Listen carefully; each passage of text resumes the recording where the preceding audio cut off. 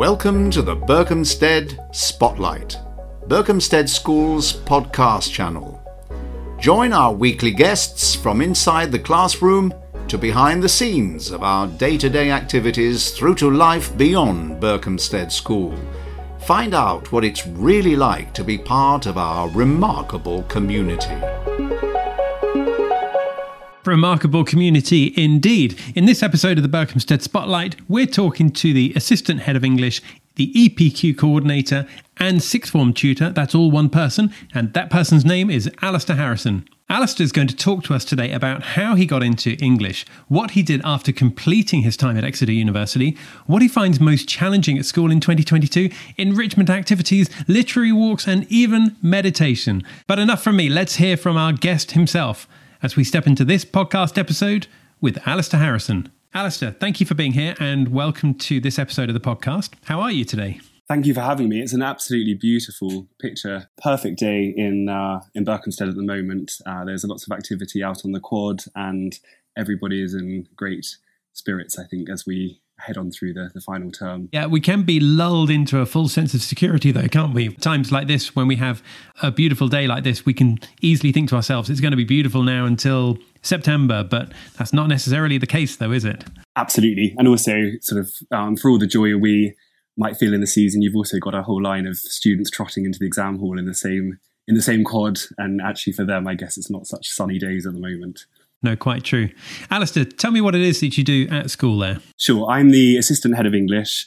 I'm the EPQ Coordinator and I'm a tutor in a sixth form house. Okay, and just for people listening, EPQ, tell us what that stands for. Sure. It's an extended project qualification and it's for sixth formers who perhaps want to do something beyond the curriculum, something of a level of academic research, or create some sort of artifact or something that they wish to explore that maybe goes beyond their A-level subjects. Okay, so what kind of examples could that be then? What sort of thing? Well, they could be writing on something that has fascinated them. It could be perhaps exploring more, the life of Marie Antoinette, or it could be something to do with the Egyptians. There's always sort of a question that's been on their mind for years and years in education, or they might be producing something, a CD or a sculpture or something that would just allow them to go beyond mark schemes, which I guess would sort of pull them in if they were doing this in another qualification. It's really fascinating, and it's a lovely celebration of academic spirit and inquiry. So tell me then about the age groups that you teach at school, both in your capacity as Assistant Head of English and the EPQ Coordinator. Yeah, so the EPQ is just for the sixth form, but I teach English from 11 years old to 18 years old, and it's actually a privilege to be able to teach all the different year groups.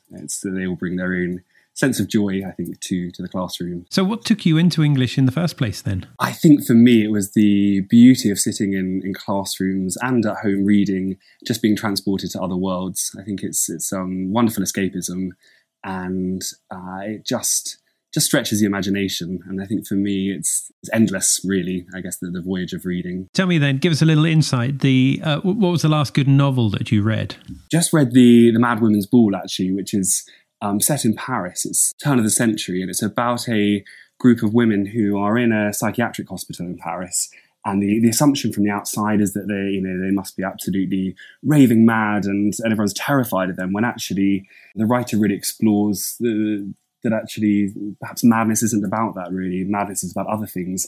And a lady right at the beginning is taken into this asylum, and she is unfortunately taken by her father, because she's able to communicate with spirits, mediumship. And so nothing to do with anything that perhaps would be work related, but that's why I love just the fact that on a Sunday afternoon, after marking a pile of books, you can just drift away into these other worlds, really. But surely that's a great thing then, to be able to, read things which are nothing to do with what you might be teaching the children, just to give yourself a bit of escapism from work, because everyone needs a bit of downtime, and but also to exercise your own mind, to be reading things that you wouldn't normally be reading with your students. Absolutely. And as much as I might come in on a Monday and say, look, boys and girls, this is what I've been reading over the weekend, it is purely indulgent. And I guess that's part of the job that I also love, in that actually someone is paying me to talk about these great writers and it is still ultimately a playground, I think, for me, rather than a profession. I love that.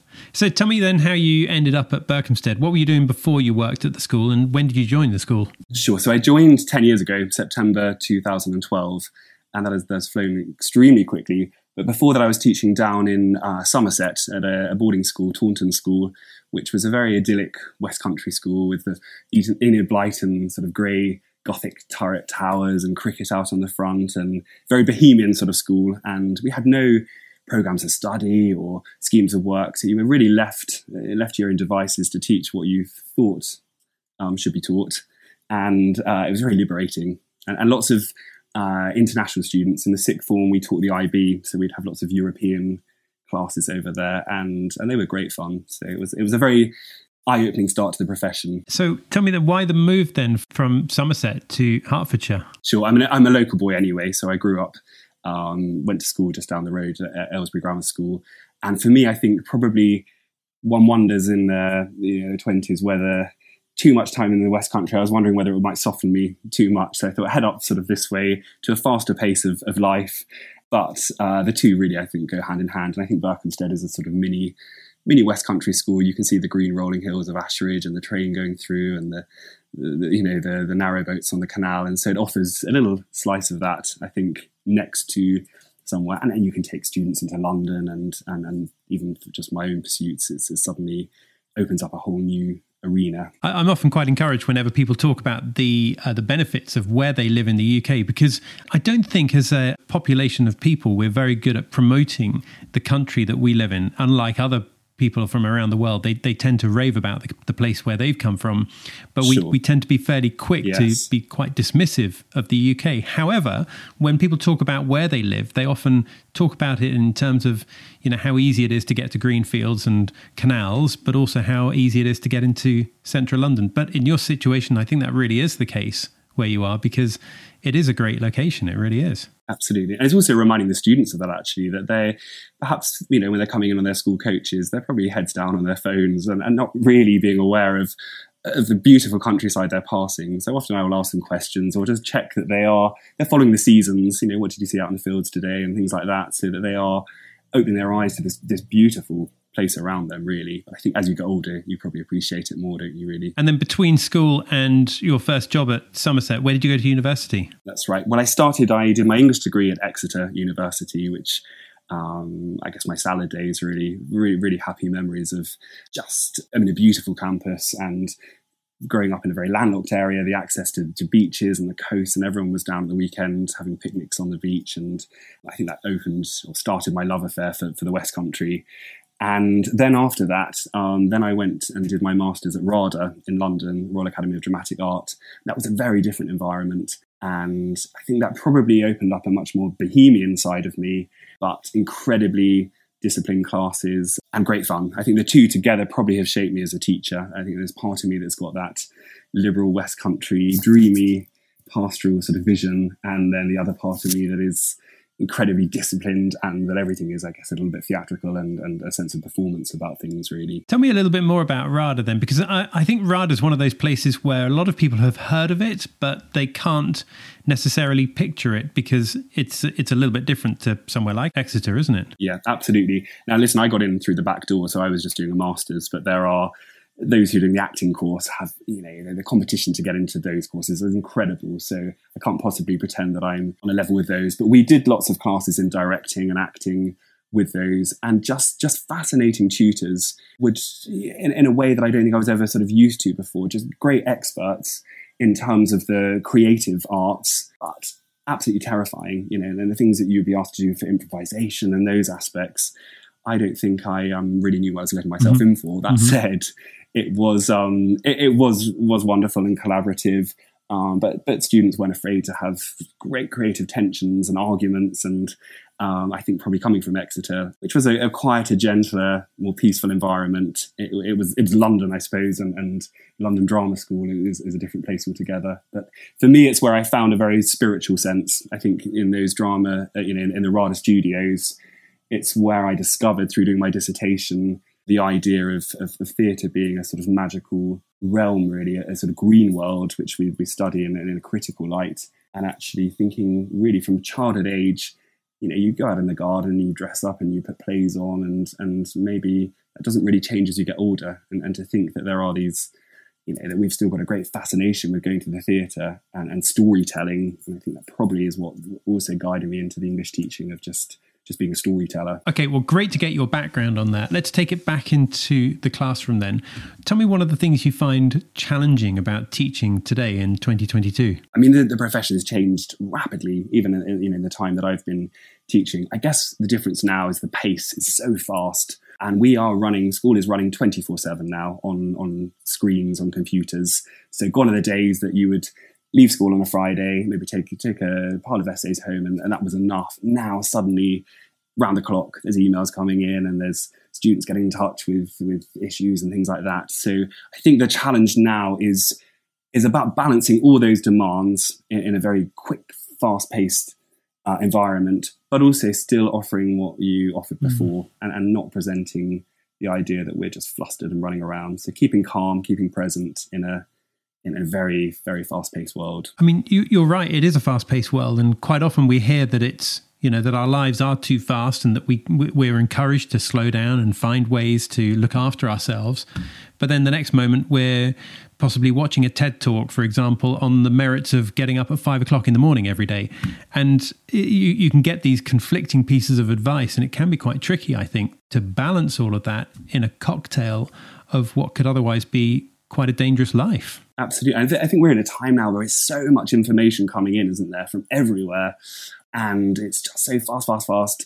And we're all scrolling through screens, and we're reacting and we're liking and we're retweeting things and whatever. But actually just taking a moment to slow down. And for me, that's so important. I think I couldn't really value that enough, actually, of just sometimes being still. And that is something I definitely champion in my classroom. Actually, the classroom is a sanctuary of quiet thought. And in a world where we are so reactive to posts and likes and all those things I've been saying, things scrolling through, I suppose I want to make my students proactive. I want them to create things and do things rather than just responding. Yeah, interesting. I heard somebody say recently that we're drowning in information but starving for wisdom. And I thought, oh, that's a clever way of putting it. Absolutely. It totally is, yeah. Yes. And I think that's probably our role as teachers to make sure we are stepping in there and the phrase "sage on a stage" is so I guess it's mocked, really, the idea of a teacher being there with all the expertise and performing in front of a class. Actually, I think it's a rather wonderful aspiration that you should be sharing wisdom and quiet thought rather than just, as I say, screens rolling and information out there. Tell me one thing you love about teaching then. I guess there's the thrill of seeing students achieving something. But I think really it's an invitation for me, as well as the mind, open up the souls of students in front of us. And it's very possible for anyone to go through an education where it's just purely with the mind. And there is so much on metacognition, all those ideas, how the mind works. But for me, my great interest is actually in probably metaphysical learning. So probably more about actually how does the soul and heart work. Learning by heart, I think, is probably my motto. That and probably a spoonful of sugar helps the medicine go down in class. But I think probably the idea of making sure you are communicating soulfully, whether that's having read a poem, that you're not flying straight into an exam question, but you're actually thinking what word or what line really struck a chord in your heart with that. And actually students are incredibly responsive to that if they are invited to be soulful. And so that's the mission, I think a lifelong mission probably for me. And it's very giving back, actually in a way, for as much as you do that, I'm indulged. I've got a wonderful job of basically telling stories, or with my literary colleagues, the Brontes and Hardy and Dickens, who are your sort of coterie, you're really going around like an old-fashioned sort of salesman, aren't you? And really trying to sell your wares to a new audience in the hope that they will go on and love these things, or at least spread the message to those that come after them that there is joy in all of this. Oh, I love that. Talk to me about enrichment activities. How do you involve yourself in these, and which ones do you coordinate? Sure. I mean, in terms of the English department, I guess we've got the more fanciful days, a National Poetry Day, whereas for someone like me, I like to play Poetry Doctor. So students and colleagues can choose from a list of various ailments, loneliness, stress, anxiety, and I will prescribe a poem for them and pop it in their pigeonhole or give it to those in class.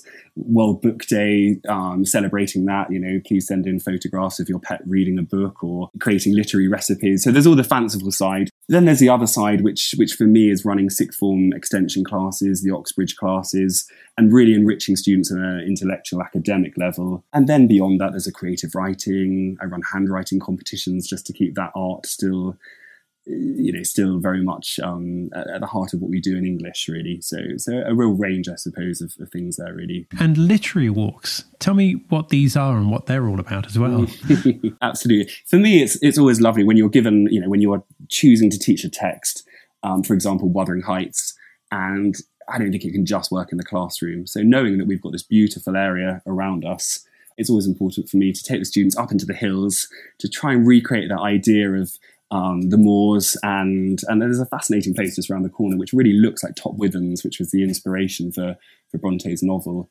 And so sitting and reading a chapter up there, or taking them down to the graveyard when sort of key moments of that, I think all of that just really to open up the world around them, and I think students love it, and fingers crossed they're the sort of things they remember much later in life. And also, I believe that you're known for starting your classes with meditations.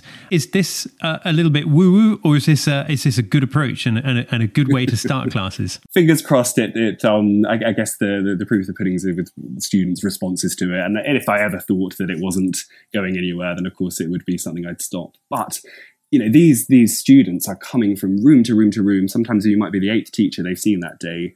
And actually, in a world where it's bells ringing and they're so measured by time, just to have 2 or 3 minutes as they come in, just to be in the present moment. And very often it will relate to whatever's coming up in the lesson. It might be taking them on a literary walk, maybe in their mind, a bit of a sort of astral walking through a landscape that's going to become important, or getting them to think about a character's emotions. But I do think if it grounds them and they start to see the classroom as that sanctuary, then they've got to be in a better place than they probably were 3 or 4 minutes ago in a corridor.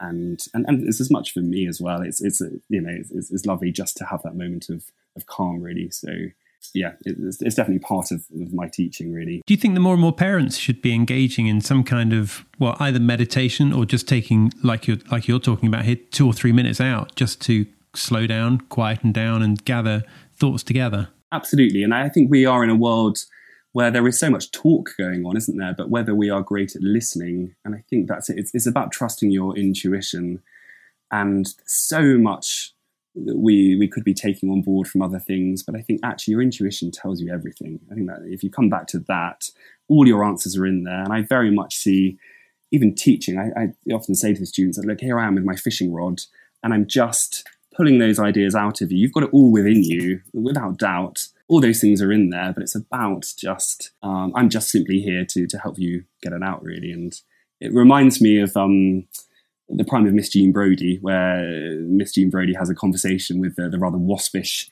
headmistress about what education actually is. And she talks about it being from the Latin educo, it's a leading out of what's in the pupil's soul. And she criticises the headmistress, Miss Mackay, who she says your version of education is actually intrusion from in Trudeau to sort of thrust these ideas in their head. Where actually I think probably what we're doing is saying to students, actually you've got it all there, whether that be academic or even just socially, all the things you're worrying about, the answers are within. So I think I'll sit with my fishing rod for as long as possible, really. I like that. Alistair, a regular question that we ask everyone who comes on this podcast. Tell me one thing you've changed your mind about in the last couple of years. In terms of teaching or wider life, or? Actually, anything at all, anything. I guess I'm a much quieter person now than in the past. I very much was very sociable sort of character. And now I like the idea of quiet time, and probably like the idea of retreating and having that time, I think, to listen to intuition and the soul and those ideas, and making time for it for me is more important. So I'm not probably the first to jump to parties and things like that anymore, but actually just to just to slip away and have some quiet time, go for a nice walk down the canal, and all the answers are there, really. Do you think that lockdown sort of opened your eyes to that, or at least encouraged it to a small extent? I think probably I could use that as a nice excuse in a way, but I think it was happening already. And I think sometimes, profound moments happen in your life that change things, really. And I lost my father in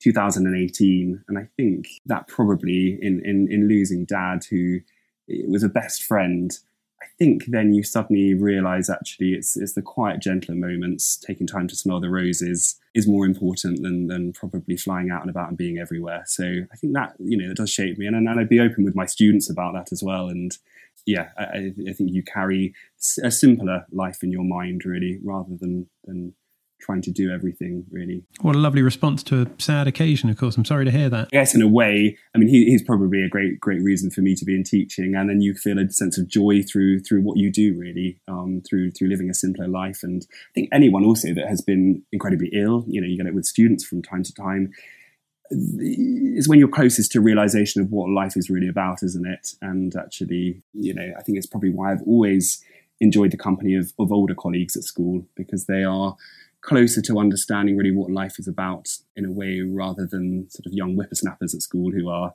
going places, but perhaps there's other lessons to learn, aren't there, really, in life. And then as a last question, bringing it back into school life, what has been your remarkable moment at Berkhamsted? Well, I guess the irony after what I've just said there was I was running the social committee at school 5-6 years ago, and that was great fun. It was a totally open remit. And I thought, right, we're going to have Berkhamsted crufts in the school. So every staff member could bring their dogs in and do dog shows. We had strictly common room dancing. So teachers were great at just pairing up with each other, all for fun. And we had the lovely Rosemary Ford, who used to present the Come Dancing as a school parent. She came in and helped judge it. And Oktoberfests and quizzes and parties. And it really was just such a lovely sociable time to be, really. So very happy memories of doing those sorts of things. Brilliant. That's great to hear. That really is. Alistair, we do need to bring this to a close now, but thank you for being here. Thanks for opening up your world to us and taking the time out today. I really appreciate it. Thank you very much. It's been a real joy. So that's it for this episode. To find out more, check out the school's website, berkhamsted.com. And our next episode is coming out soon. But in the meantime, thank you for listening to this one. Don't forget to follow or subscribe so you can stay in touch. And we look forward to seeing you next time. Bye for now.